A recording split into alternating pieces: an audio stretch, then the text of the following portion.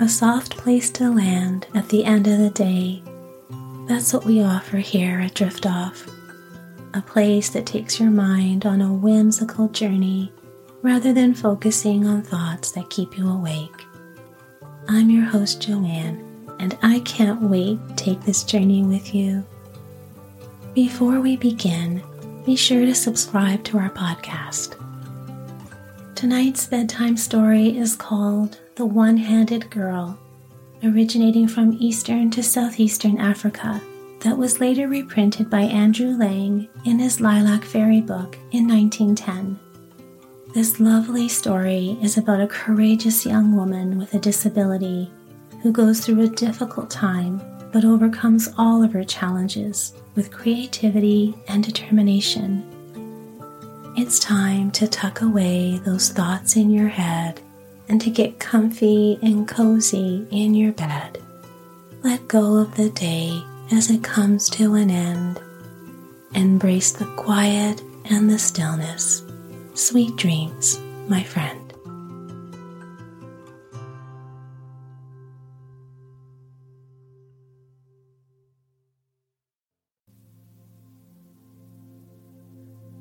An old couple once lived in a hut under a grove of palm trees, and they had one son and one daughter. They were all very happy together for many years, and then the father became ill and felt he was going to die. He called his children to the place where he lay on the floor, for no one had any beds in that country, and said to his son, "I have no herds of cattle to leave you, only the few things that are in the house, for I am a poor man, as you know. But choose, will you have my blessing or my property?" "Your property, certainly," answered the son, and his father nodded. "And you?" asked the old man of the girl who stood by her brother. "I will have blessing," she answered. And her father gave her much blessing. That night he died, and his wife and son and daughter mourned for him for 7 days and gave him a burial according to the custom of his people. But hardly was the time of mourning over than the mother was attacked by a disease which was common in that country. "I am going away from you," she said to her children in a faint voice. "But first, my son, choose which you will have, blessing or property." "Property, certainly," answered the son. "And you, my daughter?" "I will have blessing," said the girl. And her mother gave her much blessing, and that night she died. When the days of mourning were ended, the brother bade his sister put outside the hut all that belonged to his father and his mother. So the girl put them out, and he took them away, save only a small pot and a vessel in which she could clean her corn, but she had no corn to clean. She sat at home, sad and hungry, when a neighbor knocked at the door. "My pot has cracked in the fire. Lend me yours to cook my supper in, and I will give you a handful of corn in return." And the girl was glad, and that night she was able to supper herself. And next day another woman borrowed her pot, and then another and another, for never were known so many accidents as befell the village pots at that time. She soon grew quite plump with all the corn she earned with the help of her pot, and then one evening she picked up a pumpkin seed in a corner and planted it near her well, and it sprang up and gave her many pumpkins. At last it happened that a youth from her village passed through the place where the girl's brother was, and the two men met and talked.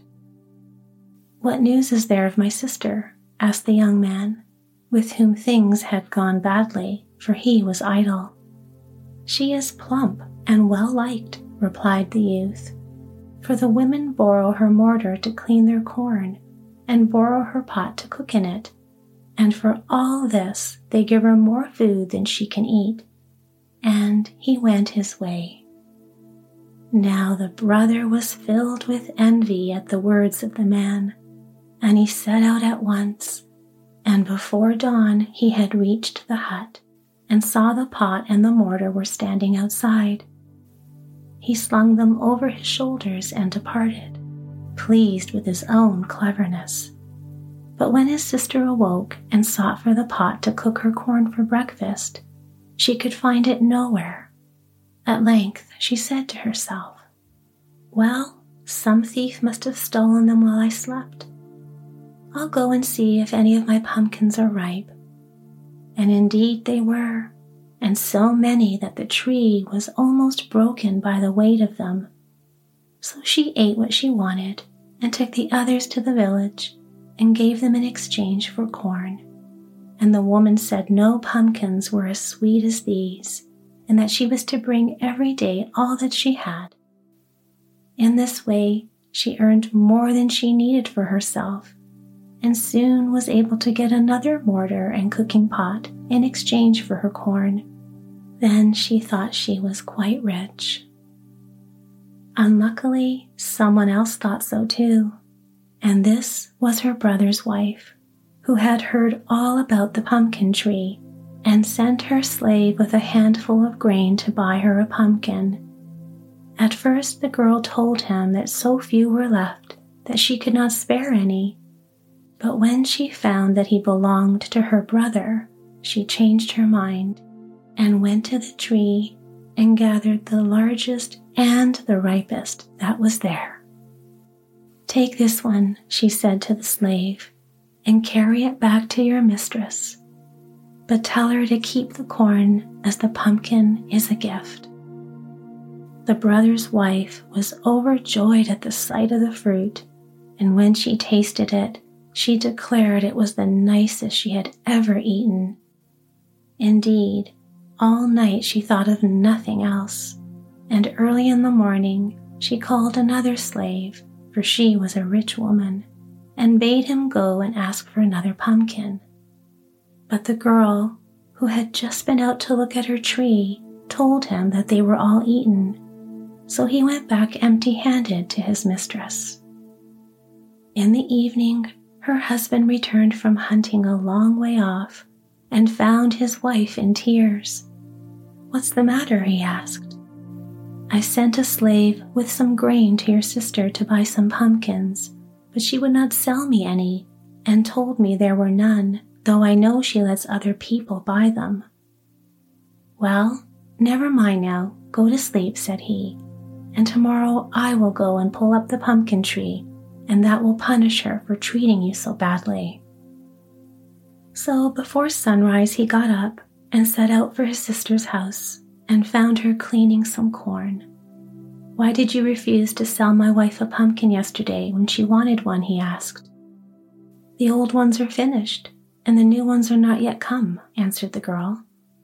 "When her slave arrived 2 days ago, there were only 4 left, but I gave him one and would take no corn for it." "I don't believe you. You have sold them all to other people."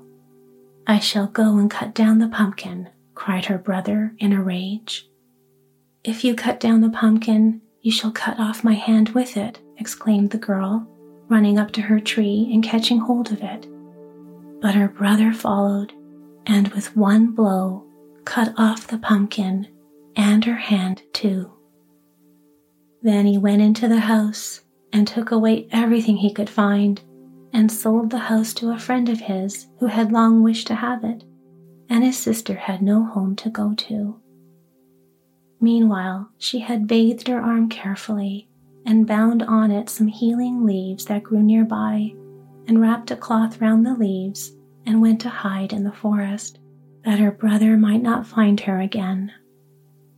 For 7 days she wandered about, eating only the fruit that hung from the trees above her, and every night she climbed up and tucked herself safely among the creepers which bound together the big branches, so that neither lions nor tigers nor panthers might get at her. When she woke up on the 7th morning, she saw from her perch smoke coming up from a little town on the edge of the forest. The sight of the huts made her feel more lonely and helpless than before. She longed desperately for some milk from a gourd, for there were no streams in that part, and she was very thirsty. But how was she to earn anything with only one hand? And at this thought, her courage failed, and she began to cry bitterly. It happened that the king's son had come from the town very early to shoot birds, and when the sun grew hot, he left tired. "I will lie here and rest under this tree," he said to his attendants. "You can go and shoot instead, and I will just have this slave to stay with me." Away they went, and the young man fell asleep and slept long.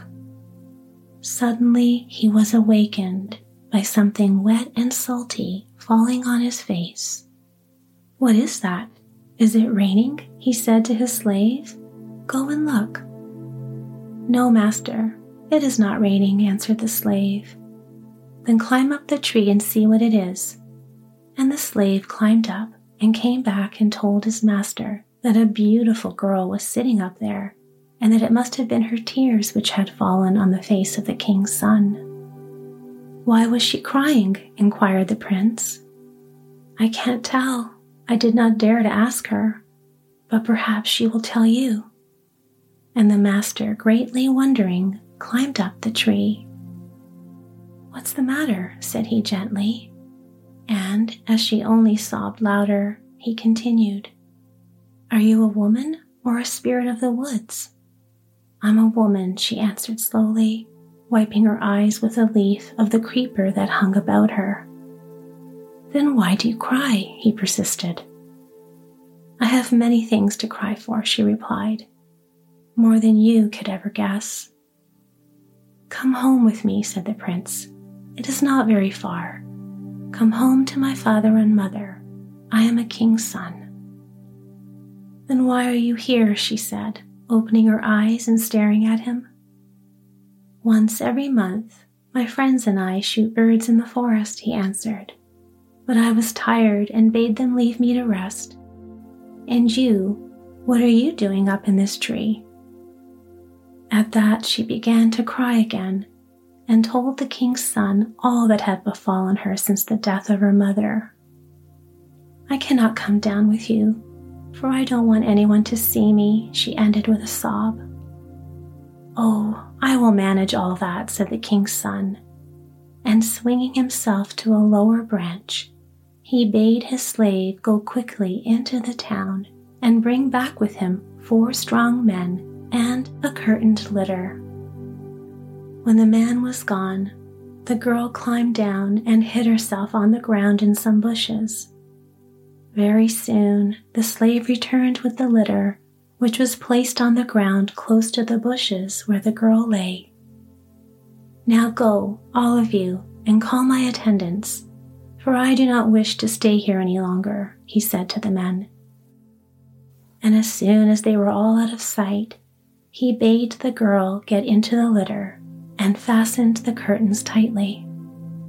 Then he got in on the other side and waited till his attendants came up. "What's the matter, O son of a king?" asked they, breathless with running. "I think I'm ill. I'm cold," he said, and signing to the bearers, he drew the curtains and was carried through the forest right inside his own house. "Tell my father and mother that I have a fever and want some gruel," said he, "and bid them send it quickly." So the slave hastened to the king's palace and gave his message, which troubled both the king and the queen greatly. A pot of hot gruel was instantly prepared and carried over to the sick man. And as soon as the council which was sitting was over, the king and his ministers went to pay him a visit, bearing a message from the queen that she would follow a little later. Now the prince had pretended to be ill in order to soften his parents' hearts, and the next day he declared he felt better, and getting into his litter was carried to the palace in state, drums being beaten all along the road.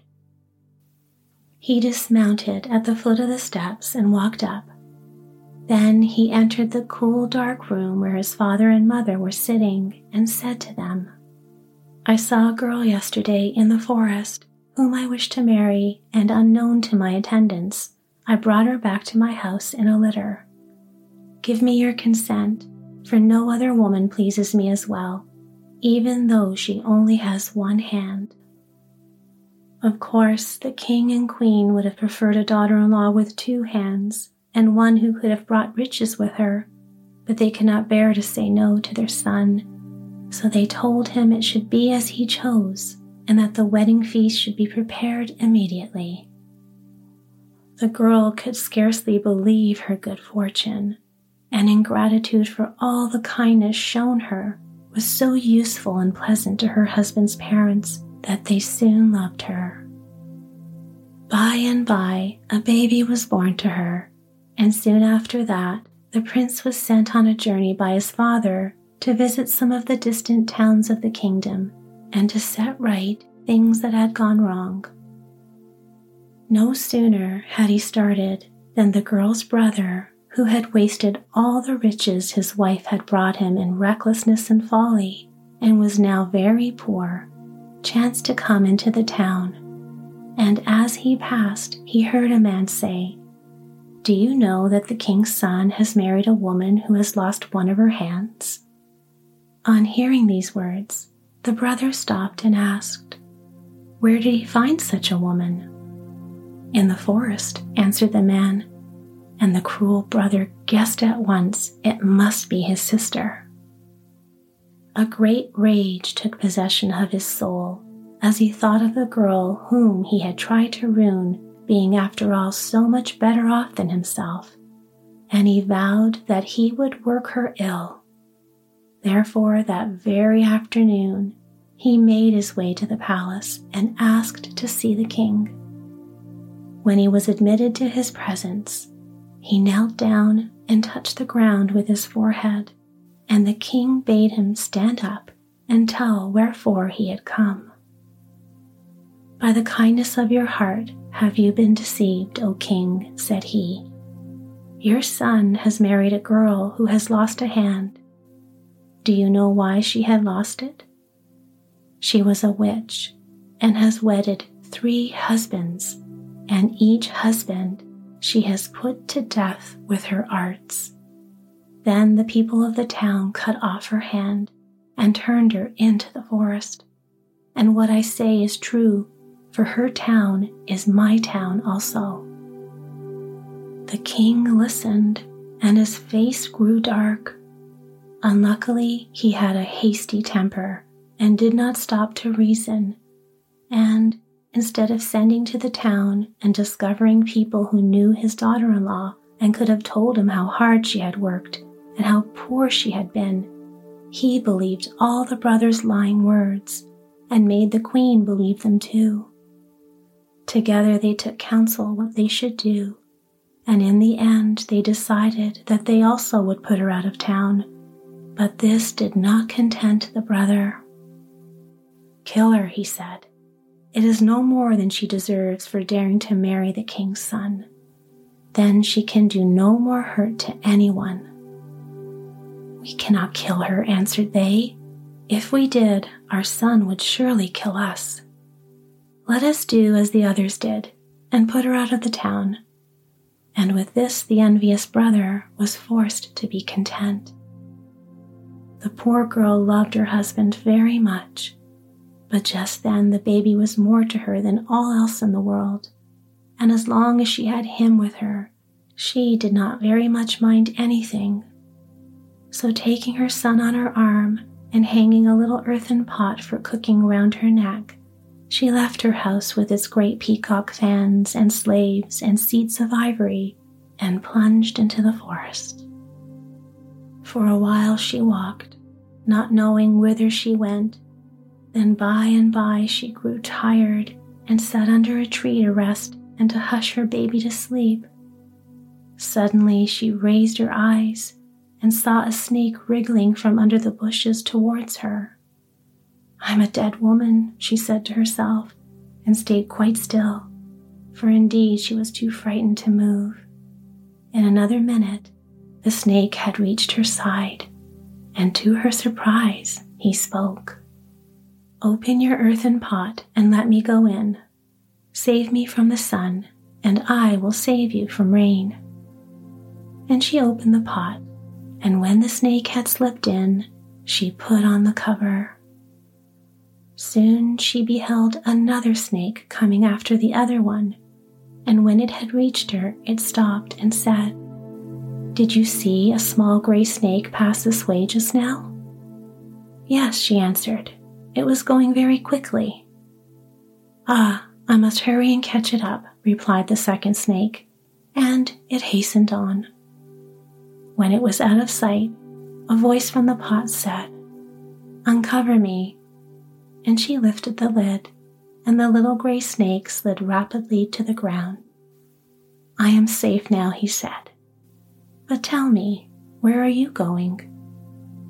"I cannot tell you, for I do not know," she answered. "I am just wandering in the wood." "Follow me, and let us go home together," said the snake. And the girl followed him through the forest and along the green paths till they came to a great lake where they stopped to rest. "The sun is hot," said the snake, "and you have walked far. Take your baby and bathe in that cool place where the branches of the tree stretch far over the water." "Yes, I will," answered she, and they went in. The baby splashed and played with delight, and then he gave a spring and fell right in, down, down, down, and his mother could not find him, though she searched all among the reeds. Full of terror, she made her way back to the bank and called to the snake, "My baby is gone. He is drowned, and never shall I see him again." "Go in once more," said the snake, "and feel everywhere, even among the trees that have their roots in the water, lest perhaps he may be held fast there." Swiftly she went back and felt everywhere with her whole hand, even putting her fingers into the tiniest crannies where a crab could hardly have taken shelter. "No, he's not there," she cried. "How am I to live without him?" But the snake took no notice and only answered, "Put your other arm in too." "What is the use of that?" she asked, "when it has no hand to feel with?" But all the same she did as she was bid, and in an instant the wounded arm touched something round and soft lying between two stones in a clump of reeds. "My baby! My baby!" she shouted, and lifted him up, merry and laughing, and not a bit hurt or frightened. "Have you found him this time?" asked the snake. "Yes, oh yes," she answered. "And why have I got my hand back again?" And from sheer joy she burst into tears. The snake let her weep for a little while, and then he said, "Now we will journey on to my family, and we will all repay you for your kindness you showed to me." "You have done more than enough in giving me back my hand," replied the girl, but the snake only smiled. "Be quick, lest the sun should set," he answered, and began to wriggle along so fast that the girl could hardly follow him. By and by, they arrived at the house in a tree where the snake lived when he was not traveling with his father and mother, and he told them all his adventures and how he had escaped from his enemy. The father and mother snake could not do enough to show their gratitude. They made their guest lie down on a hammock woven of the strong creepers which hung from branch to branch till she was quite rested after her wanderings, while they watched the baby and gave him milk to drink from the cocoa nuts which they persuaded their friends, the monkeys, to crack for them. They even managed to carry small fruit tied up in their tails for the baby's mother, who felt at last that she was safe and at peace. Not that she forgot her husband, for she often thought of him and longed to show him her son, and in the night she would sometimes lie awake and wonder where he was. In this manner, many weeks passed by, and what was the prince doing? Well, he had fallen very ill when he was on the furthest border of the kingdom, and he was nursed by some kind people who did not know who he was, so that the king and queen heard nothing about him. When he was better, he made his way home again and into his father's palace, where he found a strange man standing behind the throne with the peacock's feathers. This was his wife's brother, whom the king had taken into high favor, though, of course, the prince was quite ignorant of what happened. For a moment, the king and queen stared at their son, as if he had been unknown to them. He had grown so thin and weak during his illness that his shoulders were stooped forward like those of an old man. "Have you forgotten me so soon?" he asked. At the sound of his voice, they gave a cry and ran towards him and poured out questions as to what had happened and why he looked like that. But the prince did not answer any of them. "How's my wife?" he said. There was a pause. Then the queen replied, "She is dead." "Dead?" he repeated, stepping a little backwards. "And my child?" "He is dead too." The young man stood silent. Then he said, "Show me their graves." At these words, the king, who had been feeling very uncomfortable, took heart again. For had he not prepared 2 beautiful tombs for his son to see, so that he might never guess what had been done to his wife? All these months, the king and queen had been telling each other how good and merciful they had been not to take her brother's advice and to put her to death. But now this somehow did not seem so certain. Then the king led the way to the courtyard just behind the palace, and through the gate into a beautiful garden where stood 2 splendid tombs in a green space under the trees. The prince advanced alone, and, resting his head against the stone, he burst into tears. His father and mother stood silently behind with a curious pang in their souls, which they did not quite understand. Could it be that they were ashamed of themselves? But after a while the prince turned round, and walking past them into the palace, he bade the slaves bring him mourning. For 7 days no one saw him, but at the end of them he went out hunting and helped his father rule his people. Only no one dared to speak to him of his wife and son. At last, one morning, after the girl had been lying awake all night thinking of her husband, she said to her friend, the snake, "You have all shown me much kindness, but now I am well again and want to go home and hear news of my husband and if he still mourns for me." Now the heart of the snake was sad at her words, but he only said, "Yes, thus it must be. Go and bid farewell to my father and mother, but if they offer you a present, see that you take nothing but my father's ring and my mother's casket." So she went to the parent snakes, who wept bitterly at the thought of losing her, and offered her gold and jewels as much as she could carry in remembrance of them. But the girl shook her head and pushed the shining heap away from her. "I shall never forget you, never," she said in a broken voice. "But the only tokens I will accept from you are that little ring and this old casket." The 2 snakes looked at each other in dismay. The ring and the casket were the only things they did not want her to have. Then, after a short pause, they spoke. "Why do you want the ring and casket so much? Who has told you of them?" "Oh, nobody. It is just my fancy," answered she. But the old snakes shook their heads and replied, "Not so. It is our son who told you, and, as he said, so it must be. If you need food or clothes or a house, tell the ring and it will find them for you. And if you are unhappy or in danger, tell the casket and it will set things right." Then they both gave her their blessing, and she picked up her baby and went her way.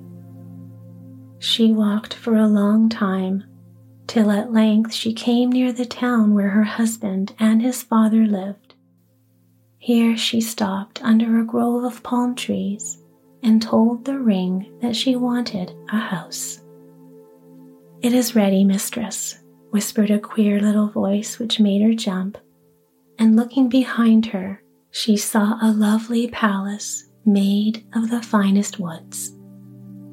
Glad indeed was she to enter, for she was very tired, and after eating a good supper of fruit and milk, which she found in one of the rooms, she flung herself down on a pile of cushions and went to sleep with her baby beside her.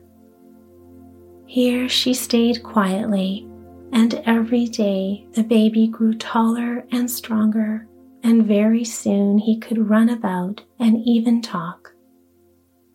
Of course, the neighbors had a great deal to say about the house which had been built so quickly, so very quickly, on the outskirts of the town, and invented all kinds of stories about the rich lady who lived in it. And by, when the king returned with his son from the war, some of these tales reached his ears. "It is really very odd about that house under the palms," he said to the queen. "I must find out something of the lady whom no one ever sees. I dare say it is not a lady at all, but a gang of conspirators who want to get possession of my throne. Tomorrow I shall take my son and my chief ministers and insist on getting inside." Soon after sunrise next day, the prince's wife was standing on a little hill behind the house when she saw a cloud of dust coming through the town. A moment afterwards, she heard faintly the roll of the drums that announced the king's presence, and saw a crowd of people approaching the grove of palms. Her heart beat fast. Could her husband be among them? In any case, they must not discover her there. So just bidding the ring prepare some food for them, she ran inside and bound a veil of golden gauze round her head and face. Then taking the child's hand, she went to the door and waited.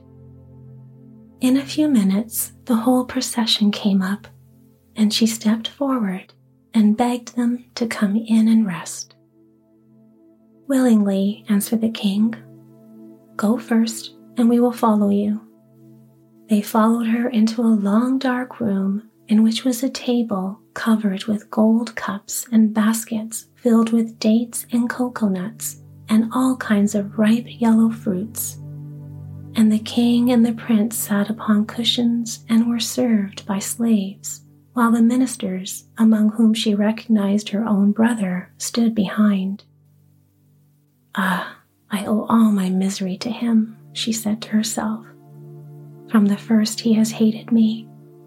But outwardly she showed nothing, and when the king asked her what news there was in the town, she only answered, "You have ridden far. Eat first and drink, for you must be hungry and thirsty, and then I will tell you my news." "You speak sense," answered the king, and silence prevailed for some time longer. Then he said, "Now, lady, I have finished and am refreshed. Therefore tell me who you are and whence you come." She bowed her head and sat down on a big scarlet cushion, drawing her little boy, who was asleep in a corner, onto her knee and began to tell the story of her life. As her brother listened, he would have left the house and hidden himself in the forest, but it was his duty to wave the fan of peacock feathers over the king's head to keep off the flies, and he knew he would be seized by the royal guards if he tried to desert his post. He must stay where he was. There was no help for it, and lucky for him, the king was too much interested in the tale to notice that the fan had ceased moving and that flies were dancing right on top of his thick curly hair.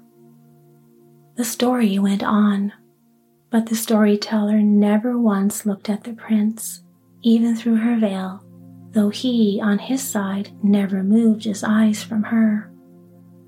When she reached the part where she had sat weeping in the tree, the king's son could restrain himself no longer. "It is my wife," he cried, springing to where she sat with the sleeping child in her lap. "They have lied to me, and you are not dead after all, nor the boy either. But what has happened? Why did they lie to me, and why did you leave my house where you were safe?" And he turned and looked fiercely at his father.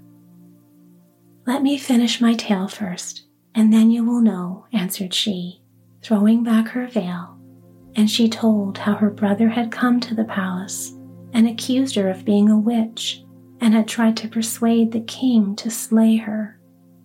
But he would not do that, she continued softly. "And, after all, if I had stayed on in your house, I should never have met the snake, nor have got my hand back again. So let us forget all about it and be happy once more. For see, our son is growing quite a big boy." "And what shall be done to your brother?" asked the king, who was relieved that someone had acted in this matter worse than himself. "Put him out of the town," answered she.